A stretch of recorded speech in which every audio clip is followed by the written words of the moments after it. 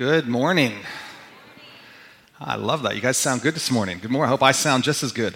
My name's Adam, for those of you who don't know, and I just want to give a special welcome for those of you that don't know. It's because you are likely a guest, and I just want to give a special welcome to you. My commitment to you, if you're a guest, is that I'm going to work really hard to share something from my heart, from the scriptures, and I want to do it in a way that is intelligible to you. You may not agree with it all, but I want to give it to you in a way that you can process it, interact with it, and push in with it. For those of you that know who I am, just a big welcome to you. It's probably you know who I am because you're here week in and week out. You're part of the Bethany family, and I am excited to walk with you over these next 8 weeks on this series on the road to recovery. Really excited about this, to kick this thing off. Now, I wasn't always excited, and I want to kind of give you the story as how this series happened, and I think in that, hopefully we all get excited together. One thing I want to mention briefly before we jump in is there is this thing, Known Journal, in your bulletin. There is an actual pamphlet with a similar imaging on it.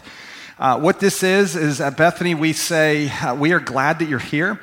We're glad you get plugged into a life group, or maybe there's a group right now meeting downstairs, working through a teaching there.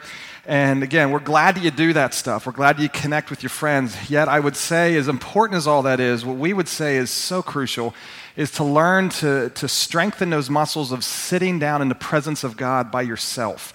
Just you and Him, you and your dad, if you will. They kind of use that language, and listening to Him, talking to Him, and interacting with Him. So to help you do that, we know it's kind of intimidating. We put together this journal. I would mention this. Maybe you fell off the wagon. Maybe some of you had this as something you're commit to doing, and over the summer it's like, you kind of tailed off through vacation. This is a great time to kick it back into gear. Starts today. Page 13 is that, and it'll run us all the way through Christmas. We're almost in that season. Here we go. Season 2 football starts this weekend. I need to plug this. I'm a big Penn State guy, but I'm a big Miami Dolphins guy, and it was really exciting to see the season open up with a Patriots loss. I mean, some of you feel that excitement. But anyway, here we go. Celebrate Recovery.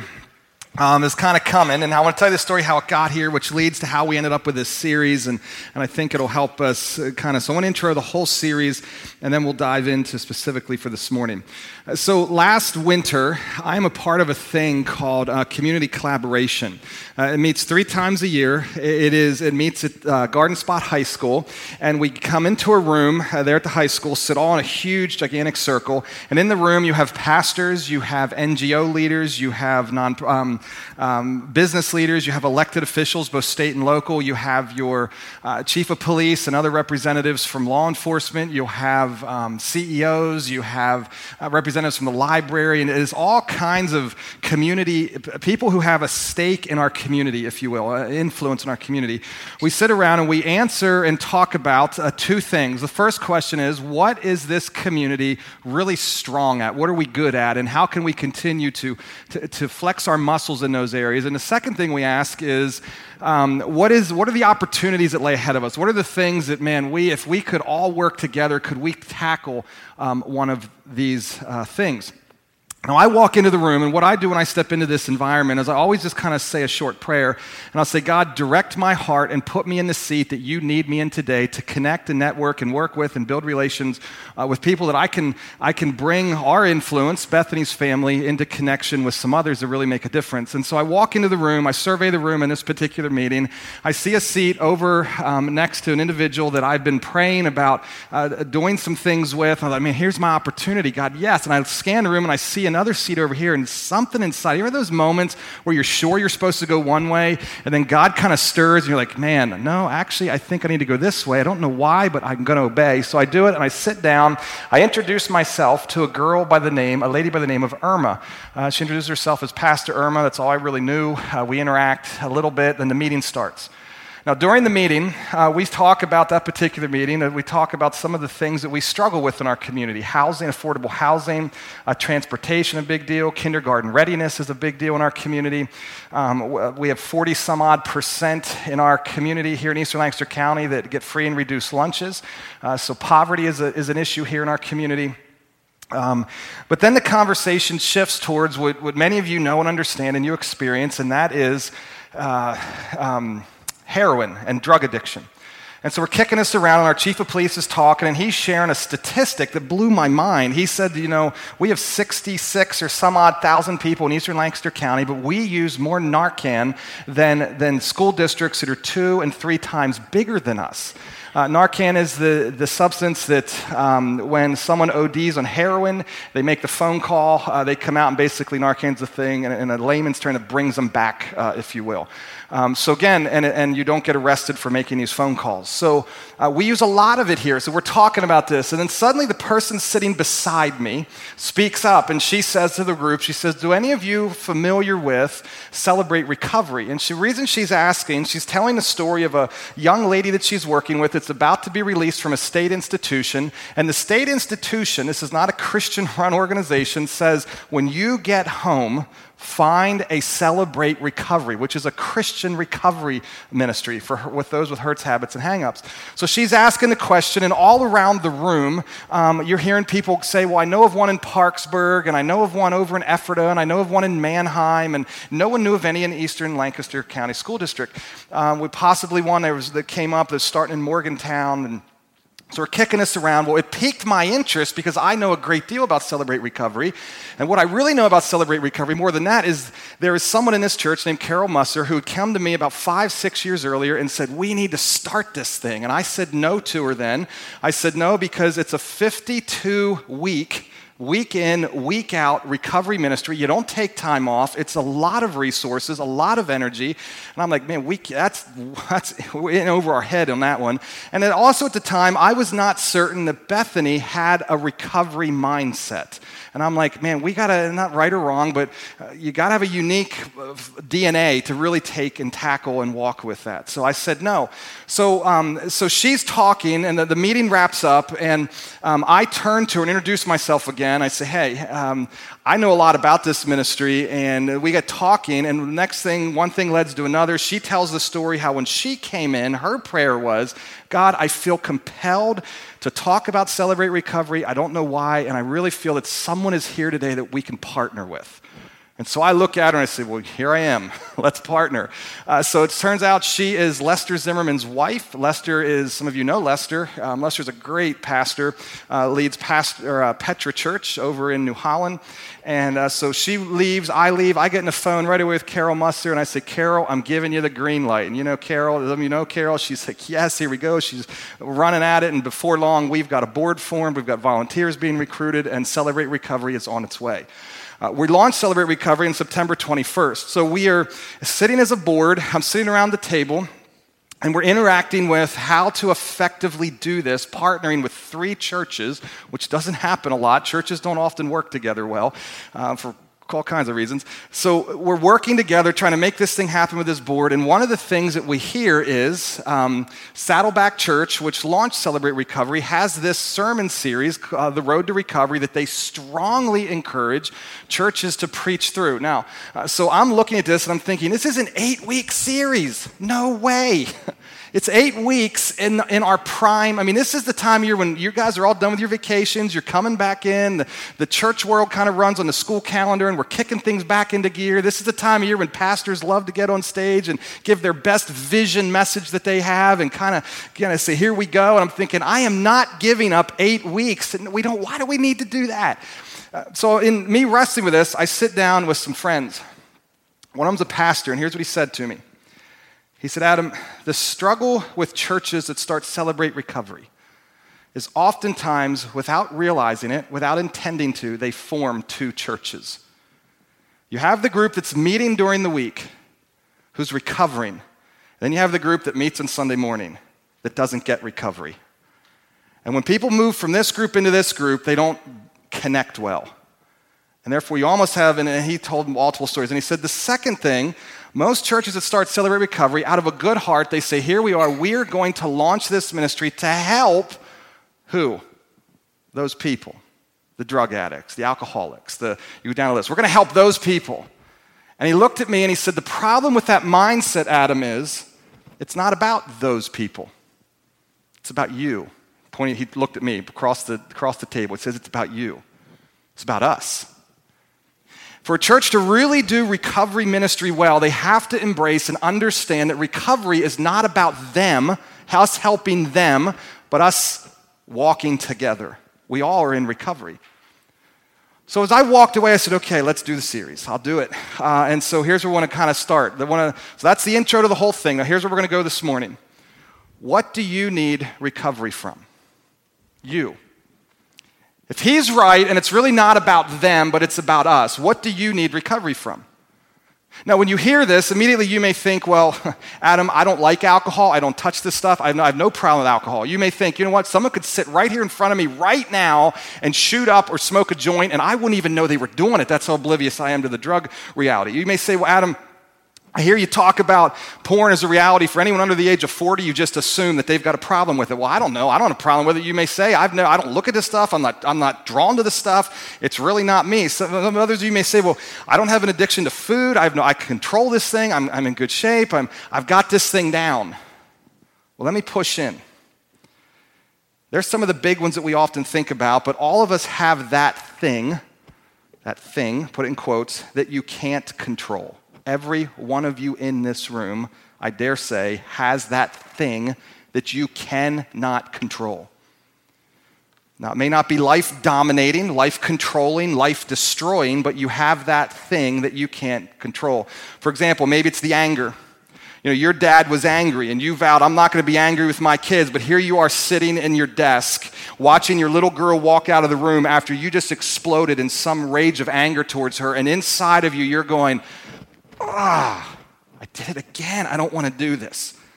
Maybe for you, it's you're driving home after you had the date with all your friends. You're leaving Starbucks and you're coming home and you're recounting all the conversation that just played out. And you're like, I think about 70% of that conversation was about people who weren't at the table. Why do I always go here? Why do I do this? Maybe for you, it's you're sitting there and you're scrolling on the phone and you're going through it and you're having a good time reading about everyone's vacations, looking at the happy families that are all around, looking at looking at the new car, and you're scrolling and inside your spirit, you're getting, that envy, that covet, the stuff that starts to, and after a while you look at the clock and you realize an hour? I've been on this thing an hour? Maybe for you, it's you come into that quiet place. Maybe it's your drive to work or in the shower, laying down in bed at night, and as soon as everything shuts off around you, you immediately begin to have that imaginary conversation with that person that hurt you 3 weeks ago, 3 months ago, or 3 years ago, or maybe 30 years ago. And you get all done, you get to work, or you get done with the shower, and you're thinking, man, I've just spent the last 20 minutes of my time bitter and upset at someone. I don't want this. Maybe for you, it's worry or anxiety or lying. You lie to your mom or your dad for the 10th time, or maybe to you it's language. You're coming home from work and you're justifying it in your mind because after all, that's how warehouses and these work environments are, but you know your mouth is filthy and you don't want it to be. Maybe for you it's just simply a codependent relationship. You've derived your happiness, your identity, your satisfaction on helping them, and after a while, you're not helping them anymore, and you don't understand, and you're stuck, and you're trapped, and you want out, and you just don't know how to do it, or maybe it's depression or trauma. You go on down the list. What is it that you need recovery from? What is that thing that you can't seem to control? Now, what we're going to do over the next couple weeks is we're going to talk about that thing in a recovery mindset. Celebrate Recovery uses 8 steps, and they build it off the word recovery. So step 1 begins with an R. This is kind of, we're going to try and work through these each week. So this morning is simply realizing, if I'm going to recover, I need to realize I am not God. In other words, I need to admit that I'm powerless to control my tendency to do wrong things. I am powerless to control my tendencies to do wrong things. I cannot manage my life. Specifically, when I talk about life, those areas, those sin-dominating things, I cannot manage sin. Sin cannot be managed. Got to do something far different with it. Now, we hate this teaching. I'm going to be right up front. We hate it. Doesn't it feel really good when someone says, you can't control your life? Our American system, our Puritan work ethic, we build and pride ourselves on the self-starter, the self-made person, the American dream. And when someone comes along and says, no, you can't do it, we hate it. But this is where recovery and this is where life starts. This pushes against God's gift of autonomy. I talked about this a few weeks ago when we talked about suffering, that God wired, Genesis chapter 1, verses 20 7 through 28 says, every single one of you has been created for a kingdom. You've been created to rule and to reign. You've been given autonomy, and there's the autonomy of the self, and you're free, and you're not a puppet. All of us are free. So when we stand up and we say, well, you're not free, it's like, well, no, wait a minute, Adam. I really am free, and this pushes against that. Yet as much as we have that free will, all of us in this room has a very unfree will. I want to talk about that this morning. All of us have a very unfree will, and it's called, the theological term I'd use for it is my sin nature. So what I want to do this morning, if you turn with me to Romans chapter 7, we're going to spend time in one passage and work through it. Romans chapter 7, verses 14 through 25. It's page 940 in the Bible's there in the seats in front of you. We're going to look at how unfree we really are. We are not free. Now, when I say that, I'm not getting into the theological construct of predestination and election and all that other stuff if you're familiar with those terms. It's not where we're going. We're going to talk about the parts of us that just control us. Now, Romans chapter 7, for context, is we don't just jump in the middle of this without understanding where we're at. So if you come, Romans is written by a guy by the name of Paul. He's writing to a church in Rome. That's why it's called Romans. It's a letter.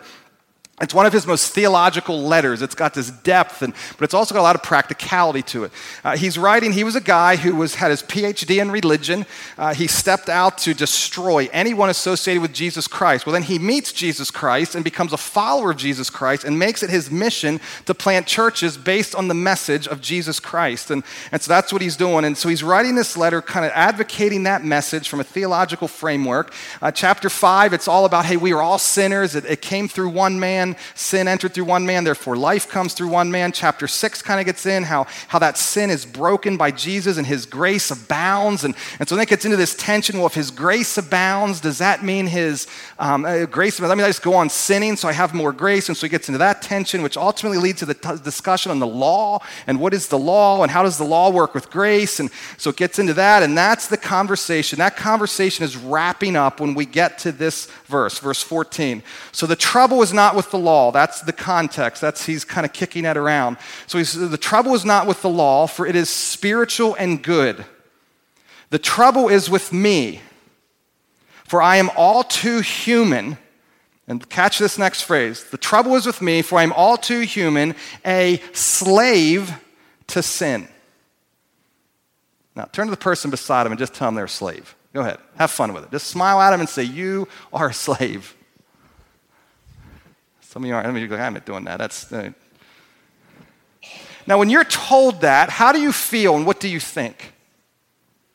The word slave, when someone says to you, you are a slave, what imagery comes to your mind?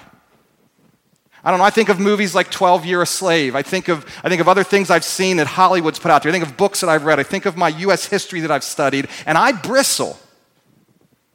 I kind of get like, a slave? I mean, a slave is someone owns me. I have no voice. I have no say. I have no control. And Paul, as he's writing, says that is who you are. In your very nature, you are a slave. He says to push it in. So now here's the deal. This is why I love C.S. Lewis. If you're around me at any period of time, you hear me use this quote probably, I don't know, once every other month, where Jesus came not to make bad people good. That will happen, but he ultimately came to make dead people alive. He came to make slaves free. That's why I would say it this way. If the will is truly free, you don't need a savior, you need a helper. And the Christian message isn't that I need a helper, it's that I need someone to save me because I am not free. I am a slave. And we hate this. We don't like this. We'll keep reading. Look at verse 15, because you say, well, there's good in me, Adam, there's good in me. That's right. He's going to talk about the good in you, and the good in you becomes a problem. Verse 15, I don't really understand myself, for I want to do what is right, but I don't do it. Instead, I do what I hate. I want to pause right there. How many of you experience that?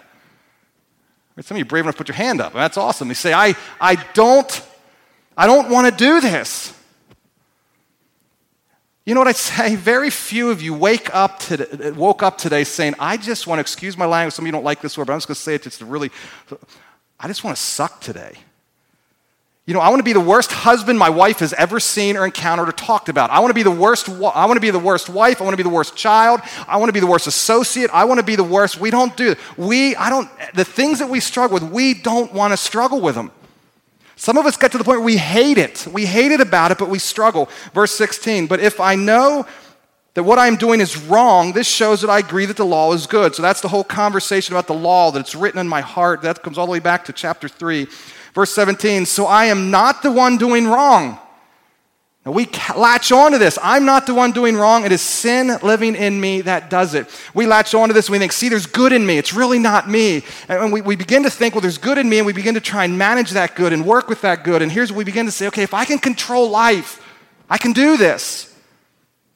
So we'll get into things like, I'll control my circumstances. The problem with my life, I know what the problem is. The problem with my life is I don't make enough money. I need to make more money. Well, to make more money, I've got to get more education. So I'm going to go back to school, and I'm going to get more schooling so I can make more money. Or you know what the problem with my life is? The problem is I live in this neighborhood. I should live in that neighborhood so my kids can go to that school. So we move across town. We think, well, I can control my circumstances because the problem is not me. I'm a good person. Or we start to control and we manage the people in our lives. We think, well, the problem is our friends. The problem is my mom. The problem is my dad. The problem is the person sitting next to me. The problem is them. And so I'm going to control and manage and change my friendships. Or we start to manage the pain. We think, you know what the problem is? The problem is the trauma. The problem is the stuff that's happened to me, so I'm going to cope and I'm going to manage my pain and all this stuff that has happened. Or maybe we say, well, you know, the problem is my image. My self-esteem. So we work really hard to manage that, and we do the things necessary. But Paul says, listen, yeah, you've got good in you. We're going to talk about that. But you cannot control this. You're a slave. Look at verse 18. And I know that nothing good lives in me. Now, I love how he clarifies this, because I would be a strong advocate. Paul does too in other places in the scripture. You all have the image of God stamped in you. So there's good in every human being. I would even say, even if a person's not a follower of Jesus, they still have goodness in them because of the image of God in them. So he's going to clarify. He's going to really drive a hard at stake at this. I know that there's nothing good lives in me. That is, he's going to give clarity, that is in my sinful nature. Notice little asterisks in your New Living Translation. That asterisk will take you down, and I actually prefer the word that they give you as a substitute, flesh. There's nothing in my flesh, my physical body, the thing that I was born with sin influencing this body. Yes, I became a believer in Jesus, but I still have this sin in this body. So he goes on, the rest of the verse, I want to do what is right, but I can't. How many of you relate to that? I want to do this, but I can't. I want to do what is good, but I don't. I don't want to do what is wrong, but I do it anyway. But if I do what I don't want to do, I am not really the one doing wrong. It is sin living in me that does it. We are a slave. We are not free people. This is one of the plainest teachings and experiences of the human existence. It's plain because we all experience it. If you'd all be willing to go home this afternoon or pass a mic, or go home this afternoon and talk about it, or pass a mic right now, all of us have a story of that thing that we cannot control, that thing that we do, that we hate that we do, that thing that we say, man, I did it again. Why do I keep doing this? It's a plain teaching. We all know it, but it's also one of the most hidden truths of life because we hate to see it. We hate to look inward and think, well, the problem must be inside of me. Oh my goodness, it is hidden because we don't want to see it. We believe that we can control it. We believe that we can do good. And the answer is you're a slave. You're a slave. Think about all this and how it's so often compulsive. You want to do what we want to do, yet often we do what we don't want to do. Think about the anger. Those of you who struggle with anger, think about it. A person, you get that person in your mind right now. All they got to do is you got to be in the room with them for 2 minutes. 2 minutes. And they start talking. They maybe get to their second or third sentence. And you feel the blood pressure. You feel your heart pumping. You feel your fist clench. And before long, this compulsive stuff takes over. How about worry?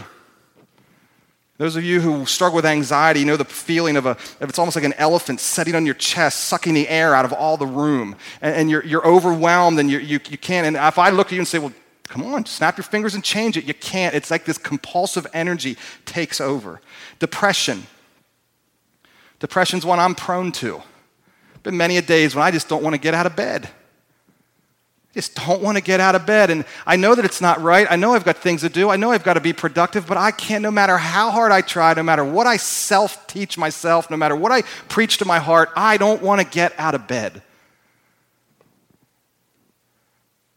Or how about eating? Have you ever been in that position where you had a long week, a really long week?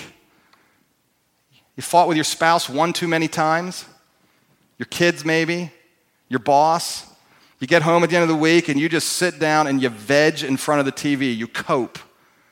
And before long, you're staring at the bottom of the pint of Ben & Jerry's. It's gone.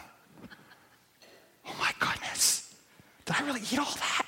So then you get if you've been here, you know what you do next. You take the side of the container and you read it. Just don't read it. Just go throw it away. But you read it. Oh my goodness. So you feel really bad and you're like, I'm not going to do that again. Well, then it's a really long weekend, and then you're looking forward to another long week, and before long you're sitting down watching Sunday Night Football, and you're at the bottom of the potato chip bag, and you're like, there's none left. I just opened this. And so you do it again, you get the bag up, and oh my word, there's really that many servings in there? It's compulsive. I don't know what yours is. We all have them. Some of them are prettier than others, some don't do as much damage as others, but we all have them. Now look at the answer. Now the answer comes in verse 21 and on, and the answer is really we're going to unpack in the coming week. So I'm going to throw it out, we're going to talk about it, but really the heart's, I just want you to see that you're unfree this morning. And we're really going to kick the answer around in the coming steps. So here it is, verse 21. I have discovered this principle of life, that when I want to do what is right, I inevitably do what is wrong. I love God's law with all my heart, but there's another power within me that is at war with my mind. A very key word is war with my what? Is war with my mind. Notice it doesn't say heart or emotions. The word is literally up here, because that's often how this works. I know intellectually I can't do this. I don't want to do this. I love God. I love His law. I love it, but the emotion, the compulsion, it takes over. This power makes me a slave. Makes me a slave to the sin that is within me. Let me ask you this question. How do you become an unslave or free? From the U.S. history that I study and the books that I read, you know what happened if you were a slave and you ran away and tried and grabbed your own freedom? Your back was going to lose a lot of skin when you get home. If not death. The only way a person becomes a non-slave who is a slave is how? Can they do anything about it? It's got to come from the outside. They've got to be freed, or they've got to be set free, or they've got to be bought and then released. So this power makes me a slave. The end of verse 23 is power makes me a slave to the sin that is still within me. Oh, what a miserable person I am. Some of you can relate to that. Oh, I don't want to do this anymore. Who will free me from this life that is dominated by sin and death? Now the answer comes in verse 25. Thank God. Remember, it's outside of us. Remember when I started this? Realize that you are not God. You cannot manage your sin. You cannot manage your sin.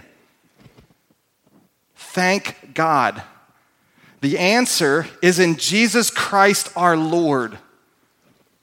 He conquered sin and death. He came to free us. He is our Lord and Savior.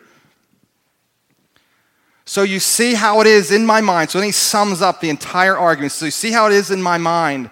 I really want to obey God's law, but because of my sinful nature, I'm a slave to sin. And then he comes back around to Jesus in chapter 8, verse 1. And I don't think there should be a break there. I can't stand how we do this to our scriptures. There should not be a break. It flows right into chapter 8, verse 1, which I'm going to read in just a minute, so hold on. So here it is. So he says, I'm a slave to sin. Thank God the answer is in Jesus Christ. I'd say it this way. Jesus didn't come to help the free. It's not why he came to this earth. He came to save the bound, to free the slave. And we're all a slave at some capacity. So if you're going to recover, it's so important to just simply start with the fact that I'm not God. Now, we all know this. There's one of you in this room that put your hand up and says, Adam, I'd like to disagree with you. I really think that I am God, right? If you do that, suddenly the people around you are going to probably distance themselves. They're going to kind of move away. We don't really walk, but we live life in a way trying to manage our life, trying to control our life. And we do this in all kinds of unhealthy and sometimes even healthy ways to say, I am in control. And if you're going to recover, you've got to start by saying, I'm not God. Now, I wanted to primarily stick there in Romans 7. I want to show you one more verse. It's a verse with so much promise in it. It's so much hope, but most of us don't read the hope in it. But I want you to see it. James chapter 4, verse 6. James goes off in chapter 4. This is the half-brother of Jesus. He just goes off in chapter 4 and says, you guys are wicked. He just goes off. I got all these idols, and you love the world more than you love God. You're adulterous people. But in the middle of this, he says this, and he gives grace generously, as the scriptures say. So this is a promise. He gives grace generously, as the scriptures say. Now look at, he's going to quote the scriptures. God opposes the who? Who are the proud? And the proud are the people who think they can do it. They can manage, they can cope, they can pull themselves up, they can work hard, they can make the right choices, they can make the good choices. They are in control. God opposes the proud, but gives grace to the who? Humble. He gives grace to the humble. And then you come back around and he gives grace generously. So this first step can be a little scary, can be a little intimidating. Just realize I'm not God. You mean take my hands off the wheel? I mean, I'm not in control. That's what I'm saying. Here's the thing I've learned about this first step is this sounds like an attack on human dignity. When I stand and say, you're not free and you can't manage, it pushes in on us because God has wired us to be autonomous. He has wired us to be free. He's wired us. We're like, no, Adam, And it digs into those parts and it sounds like an attack on human dignity. But here's what I've learned. This is actually not an attack on human dignity, but it's the birthplace of compassion. If you're a person that believes in the complete and total free will of man, then you hold to the person sitting next to you is responsible and they can make their choices and they can work harder like I worked harder and they can do this and they can do that and they can stop this. And if I think that, when I begin to encounter people with a problem, what do? You've got a problem. You've got to fix yourself. But if I live in a way that I understand that I am unfree, I am a slave. Do you know what I do when I encounter people that are broken and hurting and struggling and making poor choices upon poor choices upon poor choices? I say to myself, they don't really want this. They may not know that yet, but deep in, they don't really want this. And I don't do this, I put my arm like this. This teaching is the bedrock, it's the foundation of a compassionate environment. Which is why I'm so glad we're going to work through this, because if this church, Bethany Grace Fellowship, is going to succeed with CR, we at Celebrate Recovery, we've got to understand that people are not free. And it creates such compassion. It kills shame dead in its tracks. People that walk into this place and are going to walk into our Celebrate Recovery meetings, they are loaded down with guilt. They're loaded down. They don't want to do it. That's why they're coming in. They don't want to smoke that next joint. They don't want to shoot up with that next needle. They don't want to hit that next, they don't want to do any of it. They don't want to be angry anymore. They don't want to be controlled. They want to be free. And to walk into an environment that says, you know what, I get it. You're not free. You know, the other thing with this is when we live thinking that we're free, we judge ourselves. We judge ourselves, man, well, Adam, what's wrong with you? Adam, can't you just make the right choices? But when I step back and realize, no, there's a brokenness inside of me that I can't manage, I look at myself in the mirror with a lot more compassion. And I realize it's safe. God knows I'm not free. God knows I'm messy. That's why he sent Jesus. And that's where chapter 7 continues into one of the greatest chapters in the Bible, in my opinion. Romans chapter 8, verse 1. So now, it's a continuation. Get rid of that chapter break. Right out of chapter 7. So here's how it reads. Right out of chapter 7, verse 25. Thank God. The answer is in Jesus Christ our Lord. So you see that it is in my mind. I really want to obey God's law. So he sums up the argument. In my mind, I want to obey God's law. But because of my sinful nature, I'm a slave to sin. So now there is no condemnation for those who belong to Jesus Christ. This verse is at the heart of a recovery ministry. This verse was given to me when I didn't know I needed recovery. And let me say this. What I've learned about learning this first step often takes a great deal of pain. My prayer, I'm going to pray at the end of this message, for those of you who need recovery and don't know it, I'm going to pray that God spares you that pain. Oftentimes, what it takes to recover is you getting to the end of yourself, and oftentimes getting to the end of ourselves, it's loss of a job, loss of life, loss of something. We hit our face 1, 2, 3, 4, and some of us need the 2x4 upside the head for the 20th time till we finally get it and say, oh my goodness, I need recovery. Well, when I was in that state, when I didn't know I needed recovery, I was working at a church right out of college, and Pastor Doug was the lead pastor. He became a life-giving person in my life. He gave so much to me, and this is the verse. I remember sitting with him. Some of you are going to laugh at this. I'm going to preempt this.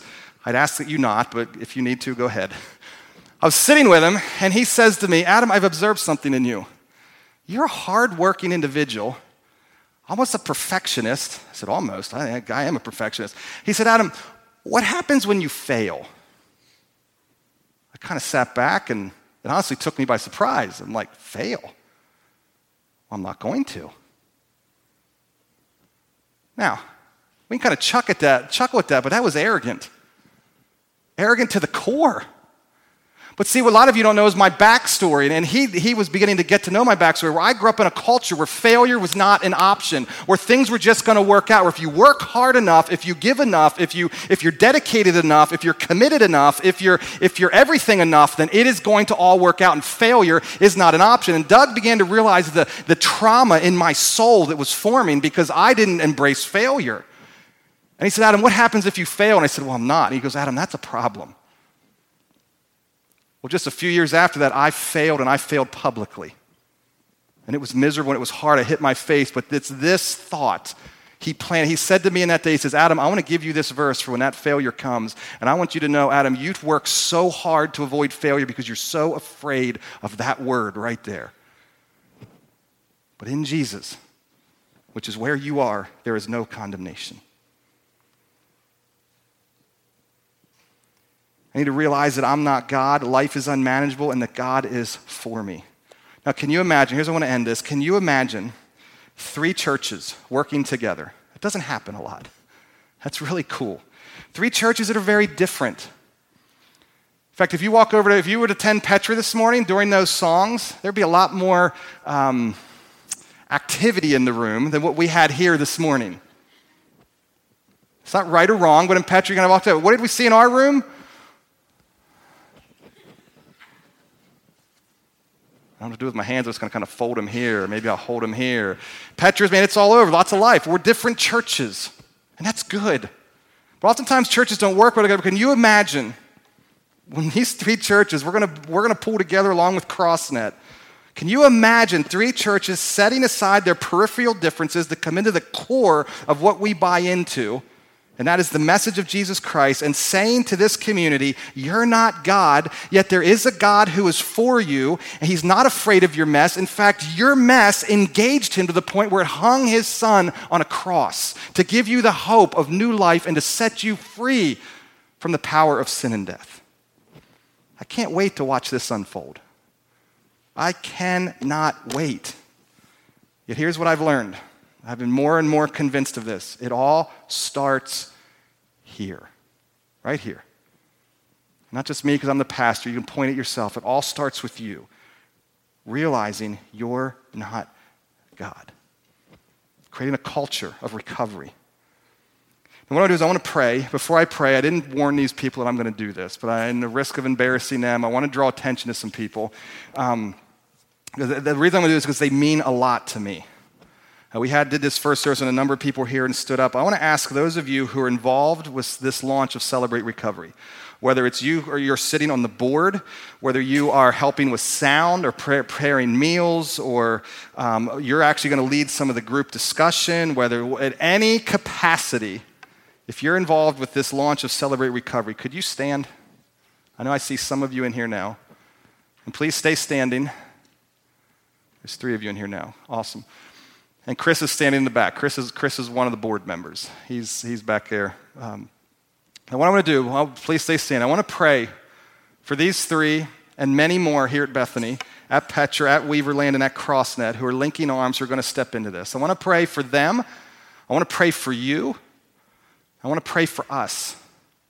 I want to especially pray for those of you in this room that right now that think that you are God. I really want to say this very directly. Some of you in this room are not broken yet. And I'm going to really pray in this prayer that in grace, God breaks you gently. Because oftentimes it's not gentle till we get to the point of that. But I'm going to pray for you, but I'm going to pray for all of us just to step into this thing and recover well. God, thank you so much for Jesus. Thank you for Celebrate Recovery. God, I just want to start by praying for those that are standing. We had some numbers standing in first service and some that weren't able to be with us this week. God, thank you, thank you, thank you. Thank you for them. I know right now in this service we have Sandy and Amber. God, I just pray for them. I pray protection in their family. I pray for strength, encouragement, and nurturing of their souls. God, as they embrace these 8 steps themselves and walk in them themselves and then walk along with others. And God, I just pray that they consistently remember that they're simply one beggar telling another beggar where they found bread. God, would you keep that spirit in their hearts and give them the courage? God, I pray for Corey as he's standing also here this morning. God, thank you for his passion. I love his passion for this. God, and the vision that he has and where he's stepping in and the life that he's walking from and God, the experience that he can share and speak into many that he'll be walking with through this journey. God, keep him strong. Keep Colleen around him strong and their marriage strong. And God, would you bless them? And I pray for Carol and the board and Chris and the leadership of that board and God, all that they're doing and working. And God, I pray that they would, stay bold and courageous and not lose heart. When we get into this in month 2, 3, 4, and the weariness sets in, God, help us to not lose heart. God, finally, I pray for those of us sitting here right now, sitting here to just encounter this message, and I pray that you'd help us to just humbly embrace that we're not you. That we'd set down the control and the desire to manage our lives, especially our sin. God, we can't do it. Impress that on our hearts. God, I pray specifically for those that you need to break. God, do it gently. God, do it gently. God, and finally, I just thank you for Jesus, his grace and his mercy. Chapter 8, verse 1. God, I just want to close with this thought. So now there is no condemnation for those that are in Christ Jesus, those sitting in this room right now that are in Jesus, and Jesus is in them because of their faith in him. Would they know without a shadow of a doubt that you look at them and you smile? You don't condemn. God, for those that aren't in Jesus, God, I pray that this morning something stirred in their heart, drew them to you, and they would maybe for the first time admit their sin, admit their need of you and your son Jesus, and just call out to Jesus in faith, believing that he is the solution and the savior for the sin and death that they wrestle with in their life. God, we love you. Thank you for Jesus. We come as we are, weary and broken, knowing that we find a safe spot to land, a God that is full of compassion, a God that is full of generous grace, ready to be lavished on those of us that simply step in and say, I'm not you. I can't manage this. It's in Jesus' name we pray. Amen.